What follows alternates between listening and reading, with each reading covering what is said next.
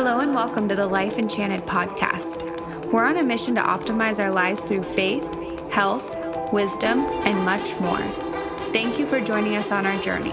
Here now is our host, Nick Carlisle.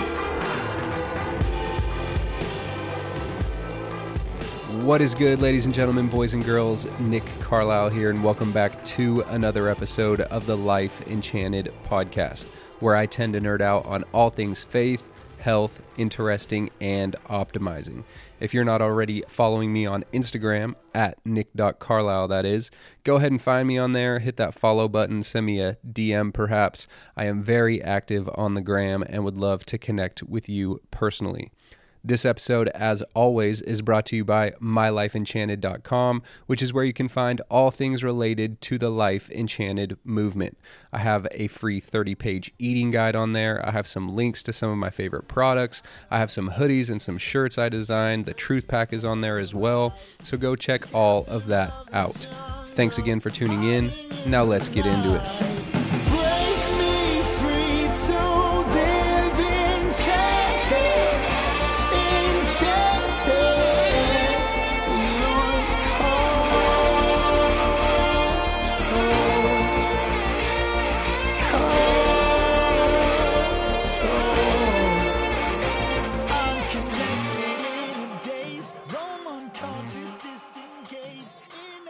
In the last episode, I led with M. Scott Peck's definition of mental health, which he said is, quote, an ongoing process of dedication to reality at all costs. I then went on to define reality at its most fundamental level as the kingdom of God. Reality is the kingdom of God, the common foundation that we all share as we meander about in our existence here on earth. The kingdom of God is constantly among us. So putting those two things together, M. Scott Peck's definition of mental health and my definition of reality, here is the best definition of mental health that I know of. And I would even venture as far enough to say that this is the best definition of the meaning of life, or for a meaning of life, or a life enchanted, or abiding in the vine, or human flourishing, all of those things. This is a universal definition that is the heart of what it means to be a human in this world. Here it is. An ongoing process of dedication to the kingdom of God at all costs. The meaning of life is an ongoing process of dedication to the kingdom of God at all costs. Mental health is an ongoing process of dedication to the kingdom of God at all costs.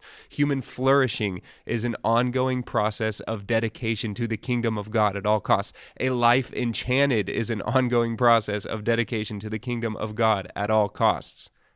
And it's not by coincidence that this is also exactly what Jesus himself tells us we must dedicate our minds to in Matthew's biography of him. In chapter 6, my man JC is posted up on a mountainside, which you already know has me fired up, total Life Enchanted vibes there, and he is delivering his most famous sermon to a crowd below him. The crowd is full of Jews and Gentiles and women and men and children and people of different professions and socioeconomic backgrounds. It is a diverse crew, much like the world that we live in today. And in that sermon, known as the Sermon on the Mount for obvious reasons, he basically just sits there, Jesus, and outlines the reality of human existence. Like, hey, let me break this all down for you guys real quick. You've had it all wrong. I was sent by your creator, and here is what's up. And then he proceeds to deliver the single most profound and helpful TED Talk to ever exist. And in the middle of that sermon, he starts to highlight and discuss the things that we all tend to dedicate the vast majority of our attention to, the things that consume our lives, like our appearance to others, our security, our food, our basic needs and necessities, our worries, our fears, and so on and so forth. And after he goes through all of those things, he provides us with a simple, concise, powerful truth that is the ultimate solution for everything that we are facing in our life. He says, seek first the kingdom of God, and all these things will be given to you. Seek first the kingdom of God, and all these things will be given to you. That, ladies and gentlemen, is the exact summation of the definition of mental health and human flourishing and the meaning of life that I provided you with earlier. Seek first the kingdom of God, aka have an ongoing process of dedication to the kingdom of God at all costs. So, what is this paradigm, this reality, this kingdom of God that we must constantly seek and dedicate our attention to? Well, that's a loaded subject, and this could easily be a 10-part series for the podcast. But from the reading and research and learning that I've done, I'm going to do my best here to try and synthesize what I've learned about seeking the kingdom and what it looks like and means for us. So, right before Jesus begins his 3-year ministry, my man John the Baptizer is out in the wilderness eating raw, organic, local honey and whatnot, super optimized. That's a whole another podcast, though. And John begins to tell the people who are following him, hey, it's time to change your mind because the kingdom of God is now at hand. It's here. It's among us. And he was, of course, referring to the life and ministry and power of the Father through the Son, Jesus of Nazareth. So the first and most important thing we need to understand here is that this thing that we are seeking, the kingdom of God or the kingdom of heaven or the range of God's effective will or God's power or the presence of God, these things are all synonymous, by the way. This kingdom we are seeking is here in the present moment of every single instance in our life, and it is never going away. That's the most important thing to understand. We perpetually live in the established kingdom of the Creator God that is, but also is to come. It's both the now and the not yet for us. Paul says in Romans 8:38, nothing can separate us from the love of God. And Jesus himself later in Matthew's gospel says, surely I am with you always, to the very end of the age. Another name for Jesus, by the way, is Emmanuel, which literally translates to God with us.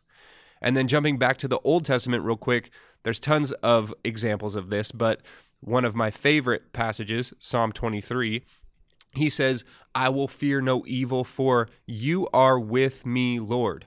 You are with me, Lord. These and hundreds of other verses throughout Scripture point to God's omnipresence with and in and through his creation for eternity. This is a completely God-soaked world that we live in, ladies and gentlemen, a God-bathed and a God-permeated world, a good, beautiful world that was created by a powerful, magnificent, loving, benevolent, supernatural being. After he created all of this, he says in Genesis, quote, it was all very good. It was all very good. We are his unique, specific, very good creation. Paul says in Romans 11, for everything comes from him and exists by his power and is intended for his glory. Or later in Colossians, he says, for in Christ all things were created, things in heaven and on earth, visible and invisible, whether thrones or powers or rulers or authorities, all things have been created through him and for him. He is before all things, and in him all things hold together. All things, all things, all things, all things, all things, all things, unquote. So Christ, or God's presence, or his kingdom, or his power, or the range of God's effective will is once again omnipresent, meaning it's always available for us to seek out and be mindful of. And that right there is the key to all of this. I love how Dallas Willard puts it in one of his most well-known lectures. I'll paraphrase a bit, but he basically says, the kingdom of God or the kingdom of heaven is simply God in action. That's what the kingdom is, God in action. So if we seek the kingdom, we are basically just seeking God in action. And what does God in action look like? Well, if we look at Paul's teaching in Philippians 4, we see that God in action is whatever is noble and right and pure and lovely and admirable and excellent and praiseworthy and so forth. We are told to dwell on these things, aka seek these things and abide in these things because they are good and they are from the Father. So that is the roadmap for the ongoing process of dedication to the kingdom of God at all costs. Having the ability and awareness to recognize him, discover him, abide in him, and worship him in all that we are doing and seeing and feeling and experiencing as we go about our days. And what does he look like? We look for whatever is noble and right and pure and lovely and admirable and excellent and praiseworthy. Richard Rohr says it like this, quote, "We cannot attain the presence of God. We are already totally in the presence of God. What's absent is awareness," unquote. Here's a few more illustrations of this brought to you by my guy, Father Tom Brindley, who I had the pleasure of hearing speak last year at a men's retreat in Northern California. First, Father Tom used the analogy of a one-story home versus a two-story home, where traditionally people think that our relationship with God is like the two-story home. He is upstairs in his kingdom, aka heaven. We are all downstairs, aka on earth, and he is just constantly looking down on us, observing us, judging us, and basically just acting like the police in the sky. When in reality, we actually live in a one-story home with the Creator. He is in the kitchen with us. He is in the family room. He is in the bedroom. He is in the being of our kids and in the being of our spouse. He is with and in our friends. He is in our conversations. He is in our flower pot. He is constantly present in everything that we are doing. His kingdom is presently among us and living through us at all times. The next thing Father Tom said that I dug was this idea of Christ's name and how it changes in regards to whatever circumstance or situation that we find ourselves in.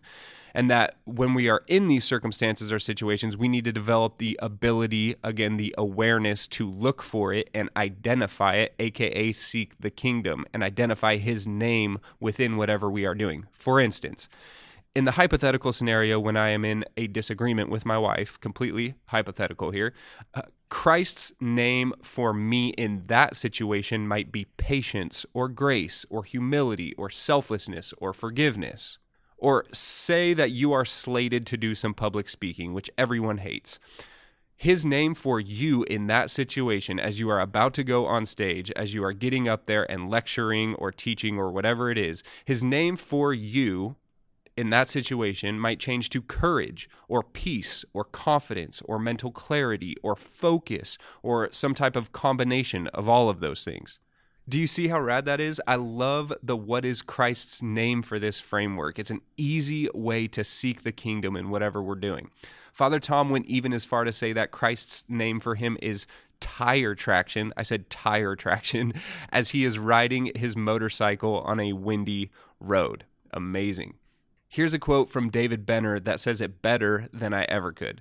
Quote, "Our challenge is to unmask the divine in the natural and name the presence of God in our lives." Our challenge is to unmask the divine in the natural and name the presence of God in our lives. So take a second here. Seriously, I'm talking to you, the listeners. Take a second here and start to reflect on what you have to do today or what you did this morning or whatever. And I want you to think, what is Christ's name for me in that situation? What was Christ's name for me? You can project yourself into the past or in the future, whatever's clever. But I want you to name where specifically God's kingdom is manifesting in that situation. So take 10 seconds here and think of something.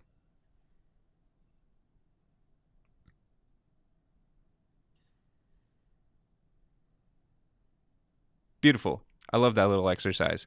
Now, what if you did that every night before you went to bed or in the morning as you were thinking about what you had to do for that day?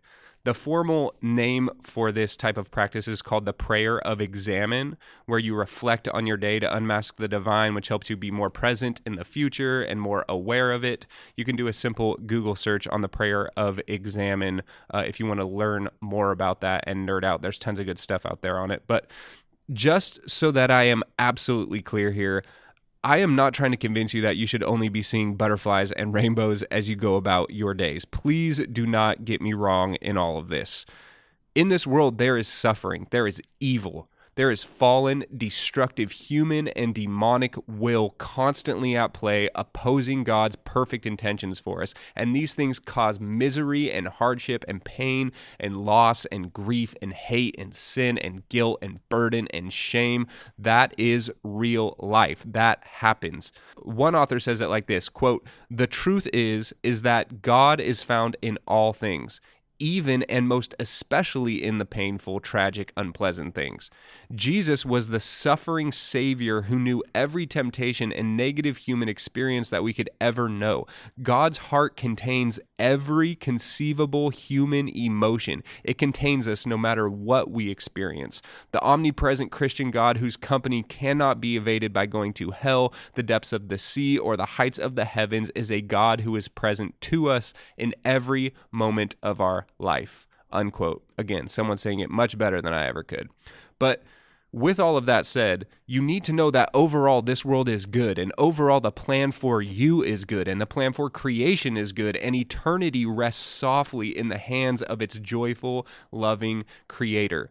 He has a specific purpose for each and every one of us that unquestionably leads to eternal goodness and fulfillment and rejoicing and satisfaction. There is no ifs, ands, or buts about that. The overall vision for your life is nothing short of perfect, ladies and gentlemen, and the Father is here with you in every single millisecond of your existence to help lead you and guide you to eternity with Him. He wants you to communicate with Him. He wants you to abide in Him so that you can experience all the love and joy and peace and hope that He so generously and constantly supplies.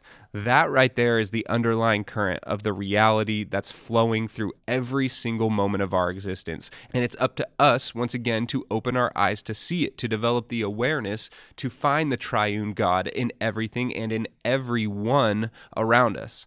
Not only in the intense spiritual experiences that we rarely have, but more so in the ordinary, seemingly mundane tasks and interactions that fill up the majority of our days. He is there. He is here. His kingdom is waiting to be noticed in those things. He's calling you to live a life full of love and peace and beauty in His presence. All of this is why I have such an affinity for the teachings and minds of Christian mystics throughout the ages, which is a label I would love to identify with, a Christian mystic, right? I might have to put that in the IG bio. But I love how John Mark Comer defines what a mystic is. He says, a mystic is, quote, someone who experientially knows what is true of them theologically.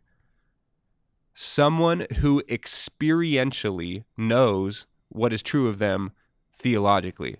So someone who is just experiencing what is true of God in everything that they are doing, a Christian mystic. And I want that. I think we all do. So friends, I challenge you to uncover and unleash your inner mystic. Let the kingdom of heaven and the various names of Christ fill your minds until the fruit of the Spirit is uncontrollably bursting from your being. Develop an ongoing dedication to the kingdom of God at all costs. Your mental health and your flourishing depend on it. A special thanks to King's Kaleidoscope for the music heard throughout this episode. Also, a big shout out to Capital Floats, aka my favorite sensory deprivation and float tank facility in Northern California. I'm a frequent user there, and the experience is always transformative to say the least. If you're interested in floating and live in Northern Cal, make sure you use promo code LifeEnchanted with no spaces at checkout on their website. You'll save a whopping 40% off your first float, and you will not find that deal anywhere else. Also, in regards to some of the content shared in these episodes, make sure you always consult your doctor before making any sudden diet or lifestyle changes. If you're interested in connecting with me, you can find me on Instagram at nick.carlisle or send me an email, nick@mylifeenchanted.com.